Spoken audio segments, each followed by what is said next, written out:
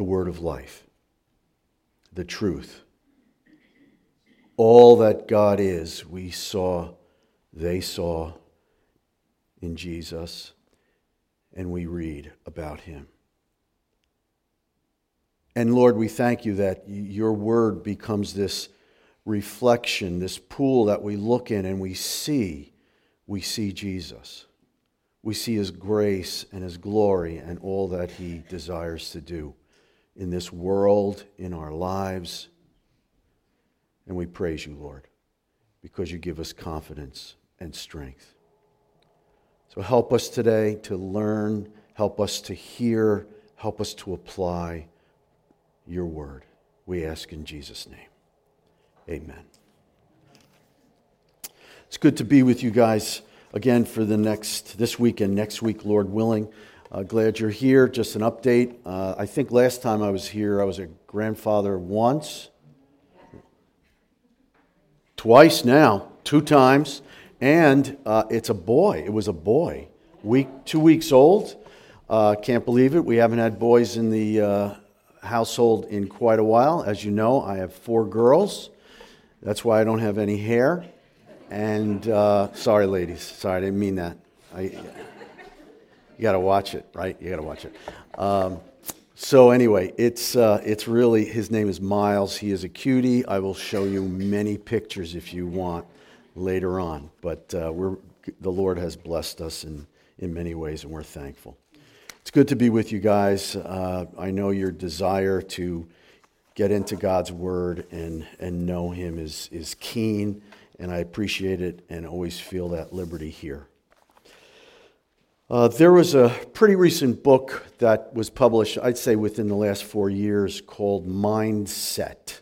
Mindset by Dr. Carol Dweck. She's a doctor in psychology at Stanford, so she's no slouch to understanding what makes people tick and how they can, I guess, perform at a maximum level. This book has been used by a lot of school systems recently in just trying to understand and motivate kids. So I see it every once in a while. Not necessarily the book, but some of the techniques that she talks about. But listen to what she says concerning this whole idea of mindset. It's one thing to have pundits spouting their opinions about scientific issues, but it's another thing to understand how these views apply to you. For 30 years, my research has shown that the view you adopt for yourself profoundly affects the way you lead your life.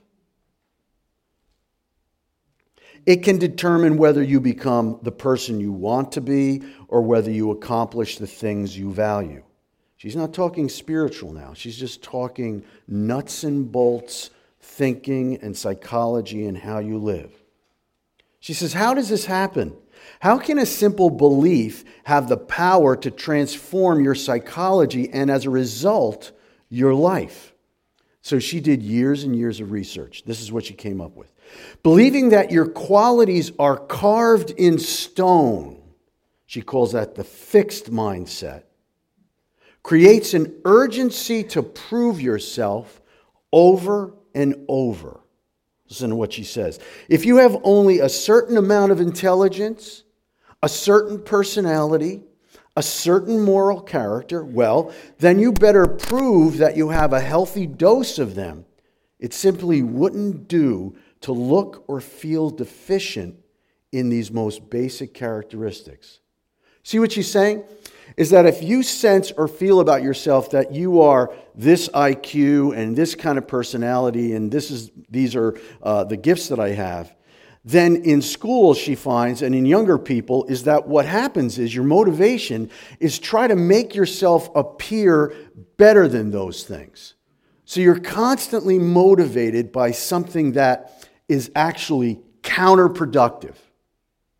Now listen to what she goes on. Oh, she was in a nightmare 6th grade class because she describes it. Mrs. Wilson, and what she did, Mrs. Wilson, was to line up all the kids according to their IQ.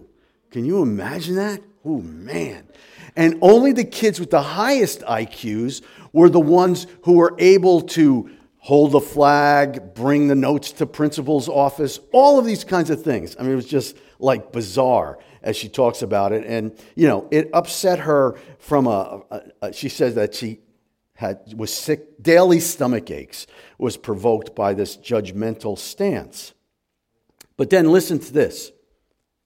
She says the growth mindset, and that's the growth mindset, is based on the belief that your basic qualities are things you can cultivate through your efforts, your strategies, and also help from others.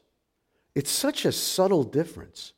One is trying to make sure you live up to a certain standard and even appear beyond it.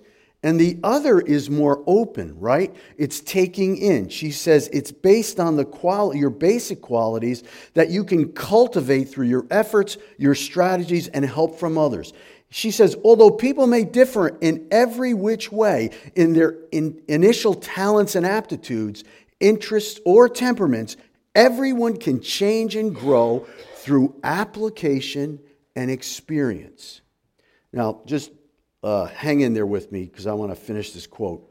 He says, do people with this mindset believe that anyone can be anything?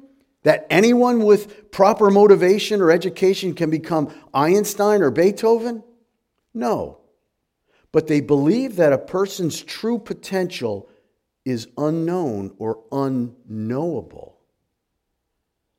That it's impossible to foresee what can be accomplished with years of passion, toil, and training. And then she goes down a list. Tolstoy was considered an ordinary child. Ben Hogan, one of the greatest golfers of all time, right, was completely uncoordinated and graceless in his child. Cindy Sherman, I don't know who this is, but she was virtually every list of the most important artists on the 20th century. She failed her first photography class. Geraldine Page, some of you know Geraldine Page. I don't, but sorry. Raise your hands because you're showing us how old you are. How many know Geraldine Page? All right, so some.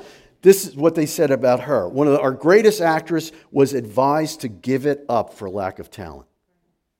So it's this idea of being open. You're not looking at your IQ and trying to live up to it. I know a person, it's really hilarious.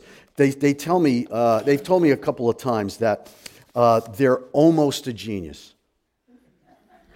Like their IQ was so high, the bell curve? It was so high, they're almost a genius. And what I said to them was, well, I guess then you're not a genius. Yeah, you get the idea. All right, and I think that person does try to live up to that idea because I know how they act in public and how they try to get a job done. They're always looking over their shoulder. It's like, am I really living like an almost genius?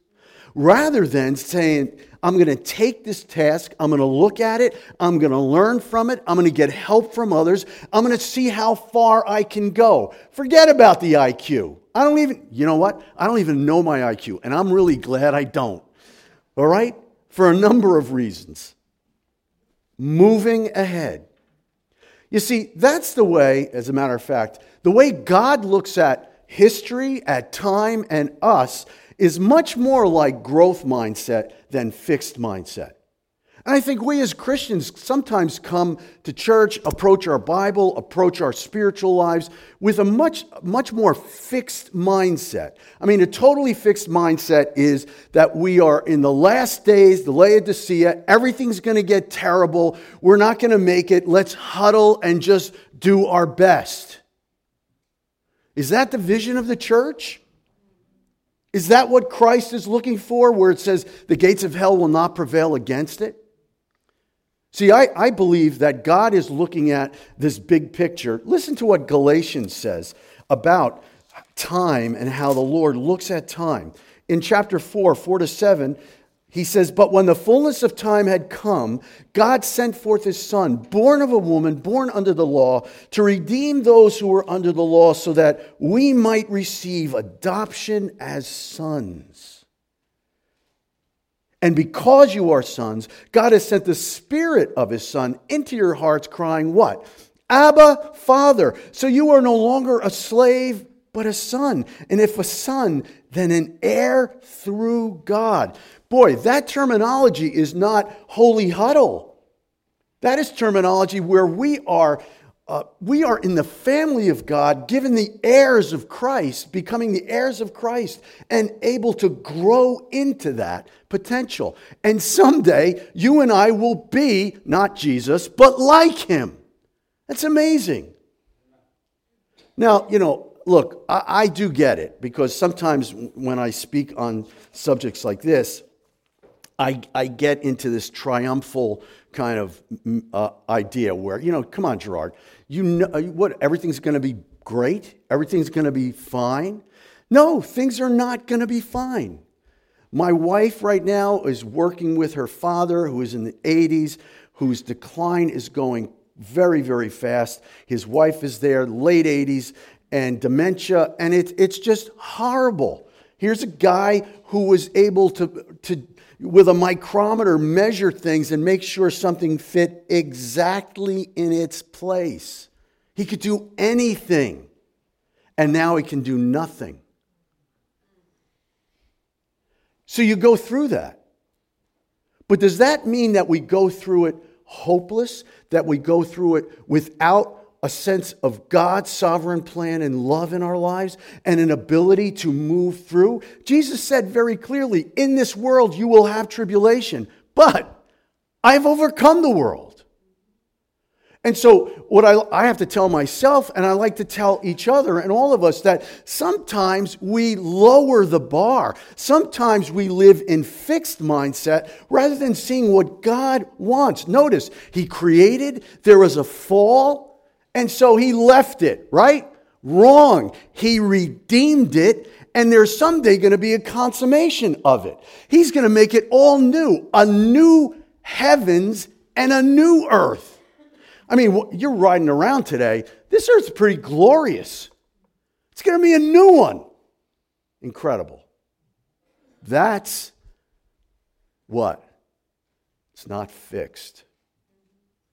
It's a mindset. Actually, it's better than what we think. It's not a growth mindset. It's a redemption mindset. And that's what our God is all about. That's how He sees time. We see it birth, life, death. He sees a creation, fall, redemption, consummation. And He's given us His Holy Spirit, it says in this section. And God's plan, John Ortberg said, is for us not just to be saved by grace, but to live by grace. Because that's how we move into that redemption mindset. Turn, if you will, to John chapter 7. John chapter 7 are words that the Lord say at a feast. And we're going to spend our time in John's Gospel this morning and look at a couple of things concerning the Holy Spirit and how the Holy Spirit works in us and how we should be looking for these things as we live our life. I'm reading from John 7:37 to 39. On the last day of the feast, the great day, Jesus stood up and cried out, "If anyone thirsts, let him come to me and drink. Whoever believes in me, as the Scripture has said, out of his heart will flow rivers of living water." Now this He said about the Spirit, whom those who believed in Him were to receive, for as yet the Spirit had not been given because Jesus was not yet glorified. Now Jesus said these words at the Feast of Tabernacles. The Feast of Tabernacles. And some Jewish scholars say that you do not know joy if you had not been at the Feast of Tabernacles. It was an incredible celebration. It was the seventh and final feast given to Israel. And you probably know it as the Feast of Tabernacles. It observed in the fall from the 15th to the 22nd. During this time of their month, I won't even try to pronounce it because I won't be good. During this time, many Jewish families constructed what they call like a tent or a little, really something that they built very, very quickly, and they ate meals in them throughout the entire festival. So it was a time of celebration. People were outside, milling around, talking with one another, celebrating with each other. And these little huts were basically symbolic of how God provided through the wilderness, how God continued His presence with them and enabled them to move through the toughest of times and bring them into the promised land. So they're celebrating. God is faithful. God redeemed us. God will work. God will move in our midst. We are His people. It was a time of joy. Now, tradition tells us that how the priest would kind of commemorate this feast is that he would shout to the crowd, "With joy you shall draw water from the well of salvation."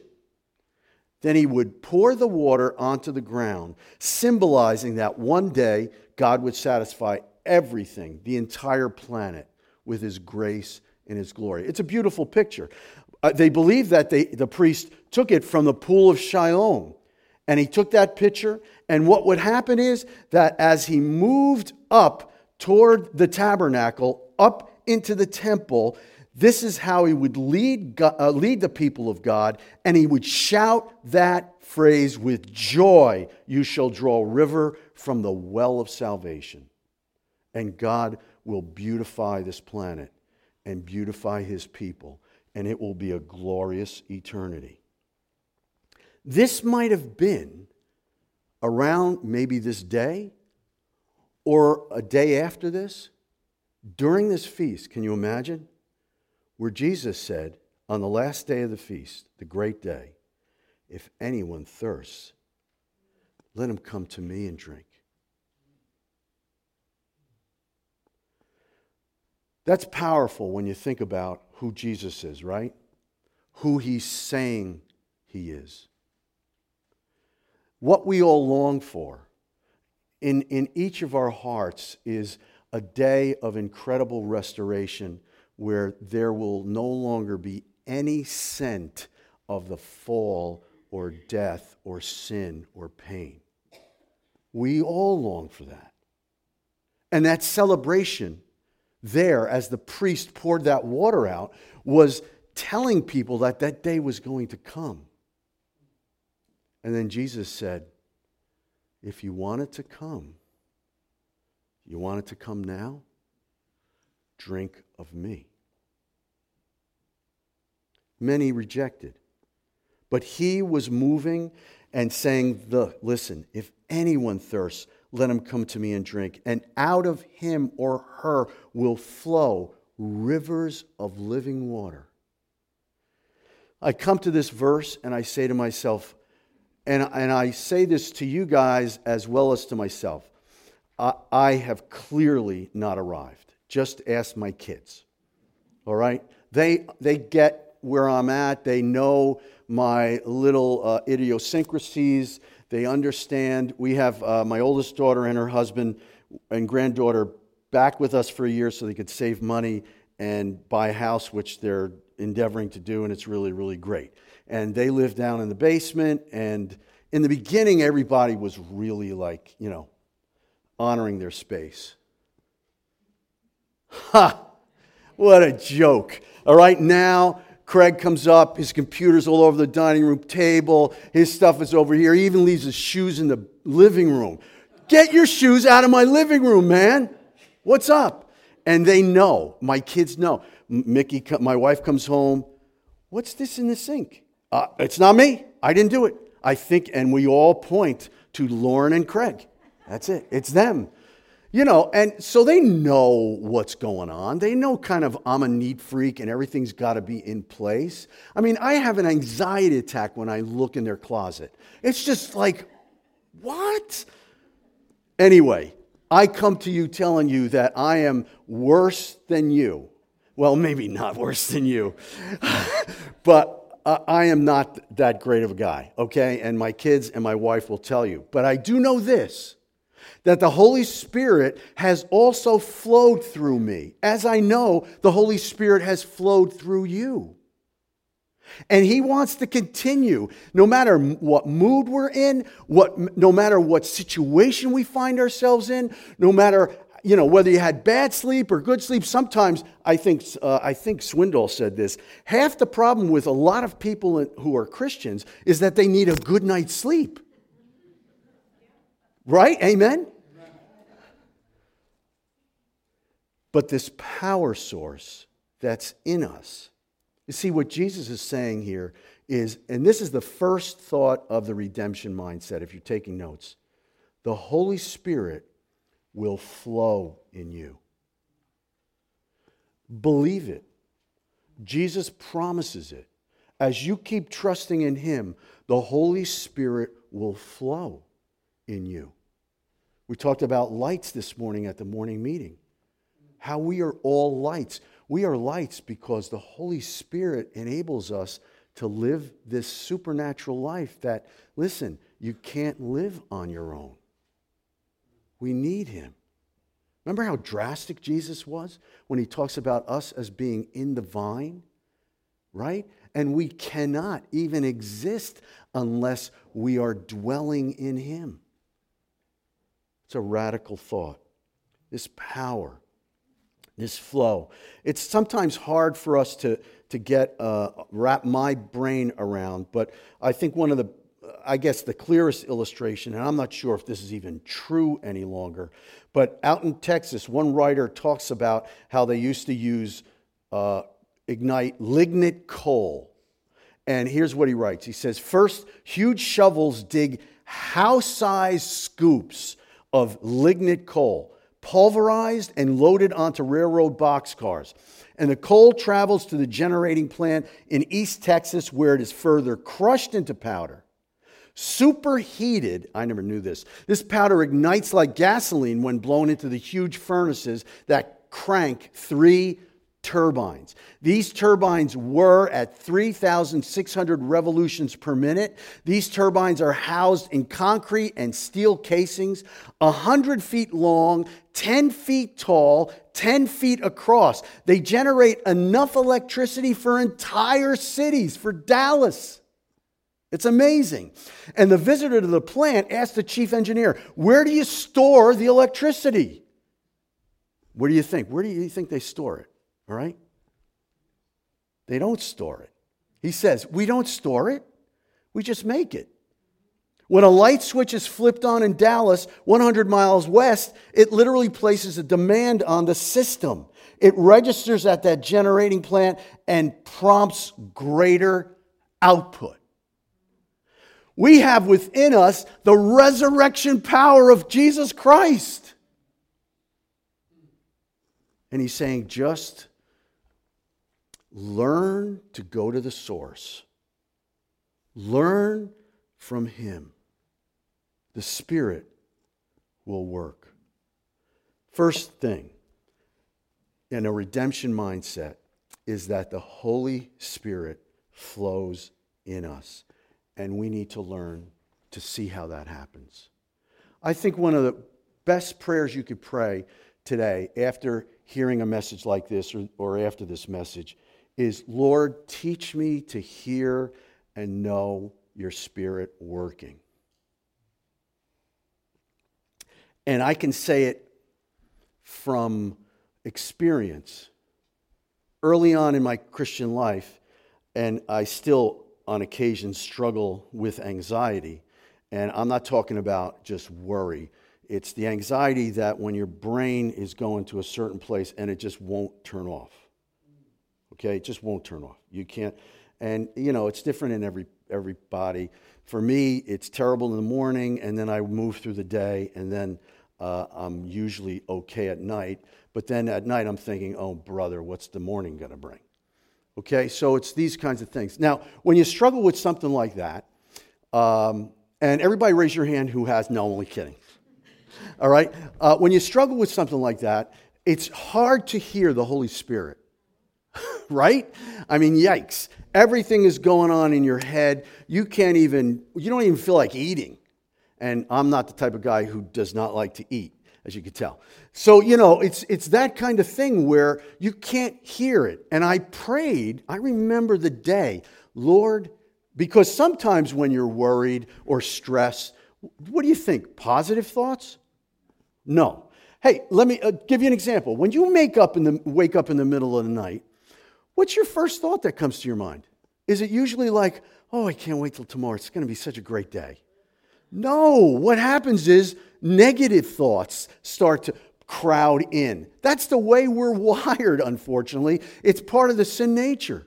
I ask God, let me understand and know when it's your spirit that's speaking to me and not condemnation. And I have to say, the Lord has answered that prayer. Now, I got a long way to go. Long way to go. But God has answered that. I challenge you to pray that because God will teach you His still small voice. And that enables you to have confidence in the flow of the Spirit. Okay, that's number one.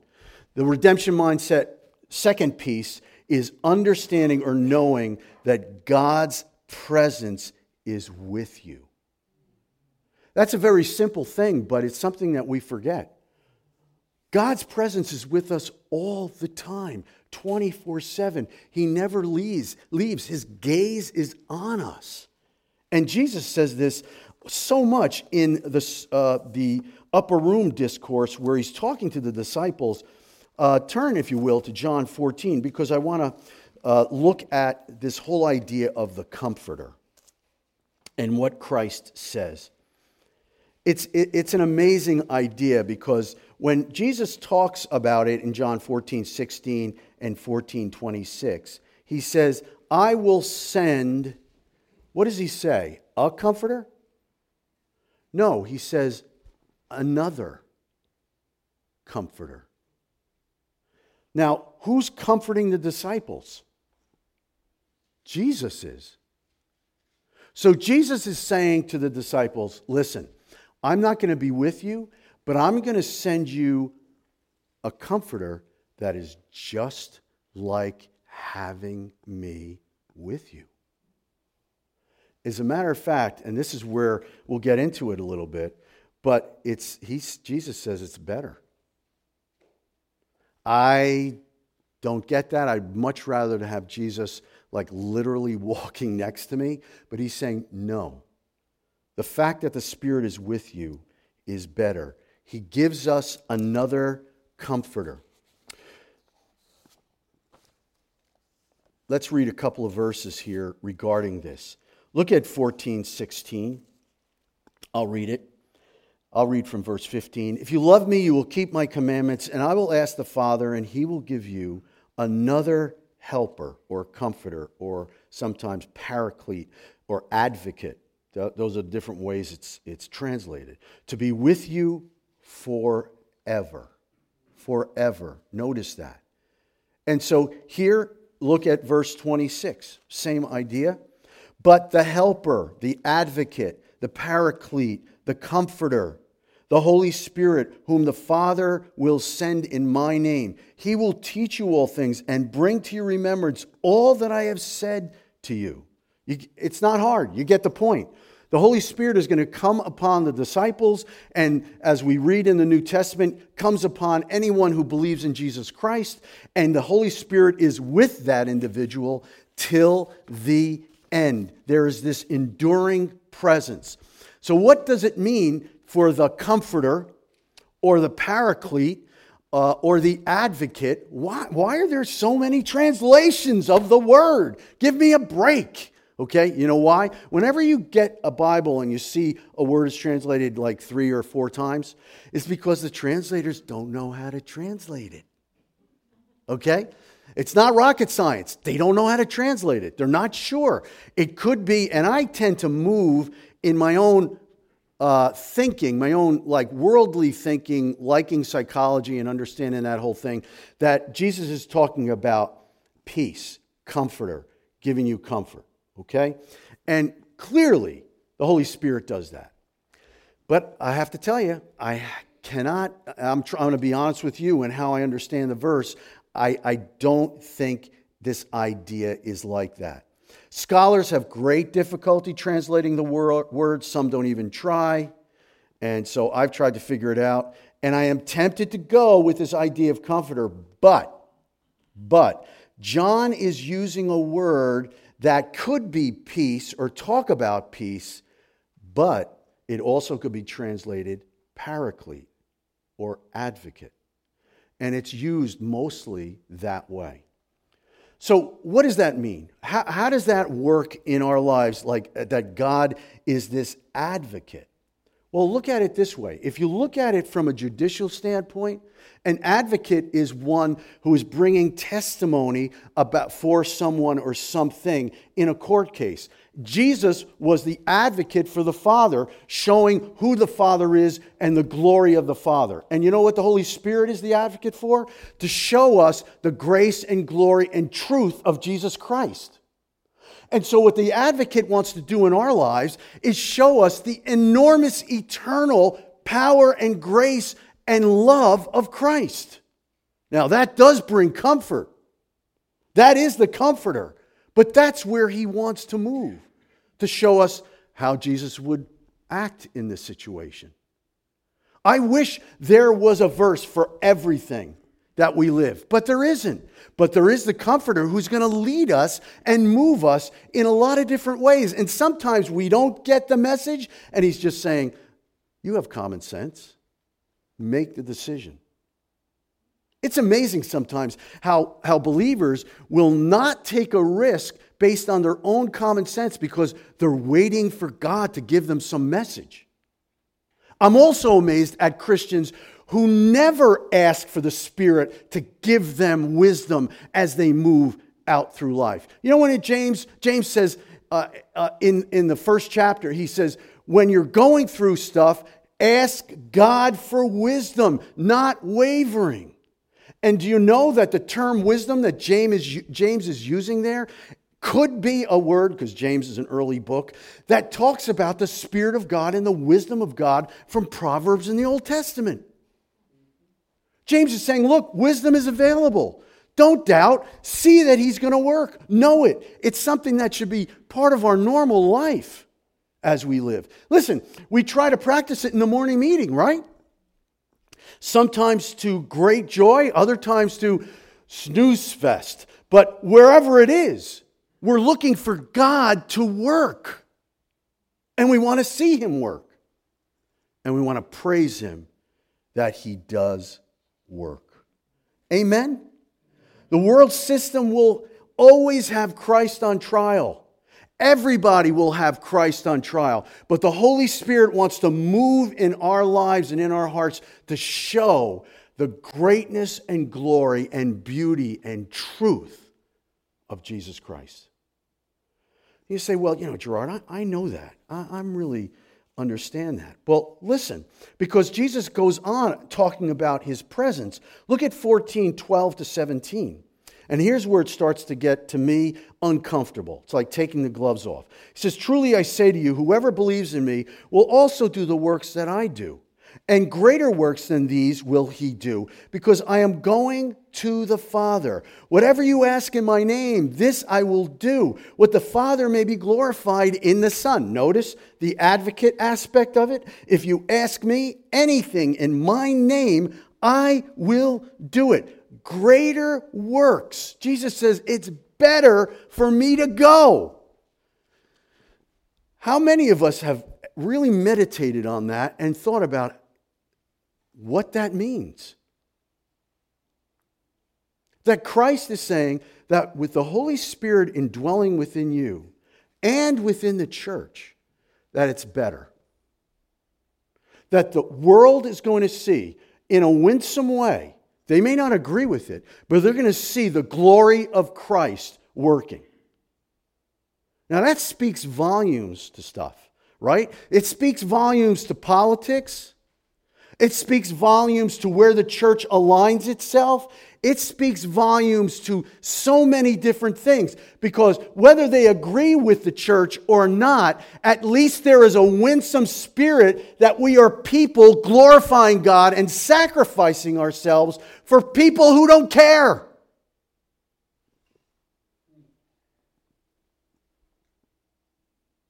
The Holy Spirit, it's better. It's better, not worse. It's better for me to go. The church really needs to realign to that. What is the Spirit of God telling us to do? What does He desire us to be like? How does He want us to live? And you know, age has nothing to do with it. Whether you're young, we have a sister who's going to India to be a light, or whether you're 87. It doesn't matter. There's no retirement. The Holy Spirit is in you. Yeah, there are certain things you can't do. I get it. 3 hernia surgeries. When I get up from the morning meeting, I'm not sure my knees are yelling at me. What are you doing? Okay? Something too spicy. I can't eat after 10 o'clock. That's like, what? Can you still eat after 10? I have to repent because I hate you right now. The Lord wants to show His glory through us, okay? In the chaos of everything. Look at John 14, 25 to 27. These things He spoke to you while I am still with you, but the Helper, the Holy Spirit, whom the Father will send in my name, He will teach you all things and bring you to your remembrance all that I've said to you. Peace I leave with you, my peace I give to you. See, this advocate also includes peace. It also includes peace, as He enables us in an age of chaos to have peaceful understanding that God is in control. That's a tough one. I get panicked over stuff, right? You know what that's like. But the Lord is saying, I'll tell you, this is a literal, oh boy. All right, I'll kind of close with this. This is literally, I said this quote unquote to my wife. All right, so we have our 4 girls. Our youngest daughter is still in the home, and she's driving around in this 1998 Camry. You know, Camrys just never die. I think they're going to be in heaven. I mean, they just never die. And so we were not the type. We live kind of in Rutherford, the yuppie triangle. Where kids are driving around in Beamers and all sorts of stuff. But obviously, full-time worker, that's not going to be the case. And then, well, I won't go there. Anyway, so she's got this Camry, and it's still running. And we're thinking, but the days are numbered. This thing, and now she's commuting down to Perth Amboy area for work, and it's like, we got to do something. And, you're wondering, and then you start, as a parent, do you have any children yet? No, you're not married yet? Oh, sorry. Oh, all right. You want to talk later? We could talk. All right. Sorry. Forgive me. I'm embarrassing you guys like terrible. Okay. So anyway, where was I? What was I talking about? All right. So the car. It was the car. All right. So as a parent, you're still we got to get her a safer car. We got to do something here. Oh no, we don't have the savings. We can't. Oh, this is terrible. Right? Now, you guys ever think that way? No, we never. No, you're good Christians. You never. No, so you start to worry. It's like, how are we going to do this? Oh, the driveway has cracks in it. I'm going to have to get that repaved. This is just not going to work. Now, listen. I've walked with the Lord for over almost 40 years, okay? God has come through every single time in need. Every single one. All right? We're not in debt. The house is going to be paid for. God has come through in every single time. No sweat. And I'm worried about a car. Here's this. So, my father-in-law is dying, and he has this, not a Camry, a Honda Accord. That's the second car that's going to go to heaven because they don't die either. All right? He's got a Honda Accord that has not been used. It's got like 20,000 miles. Nobody wants it. I want it! Give it to me. All right? And so we're going to get that car for Hannah. So I say to myself, I said this to Mickey. Mickey, if I complain or worry about anything else in the future, you have the ability to hit me over the head. God always provides. Always. That's a growth mindset. That's a redemption mindset. Because remember, God is talking about creation. He sees it this way: fall, redemption, consummation. And He's doing the same thing in your life and in my life by the power of the Holy Spirit. Don't underestimate the power of God. Let's pray. Lord, thank you so much for this time in your word. We need to remind ourselves of all these good things in John 14 and help us to live in faith and rest in them. We praise you, Lord Jesus, that you really did take care of all things. You died on the cross. You took our sins as far as the east is from the west. You consumed them. They are no longer there. We are in Christ. We are sons and daughters of you. And for this time that you've left us, you've given us your Spirit. Glory to your name. Help us, Lord, to hear your voice. In Jesus' name, amen.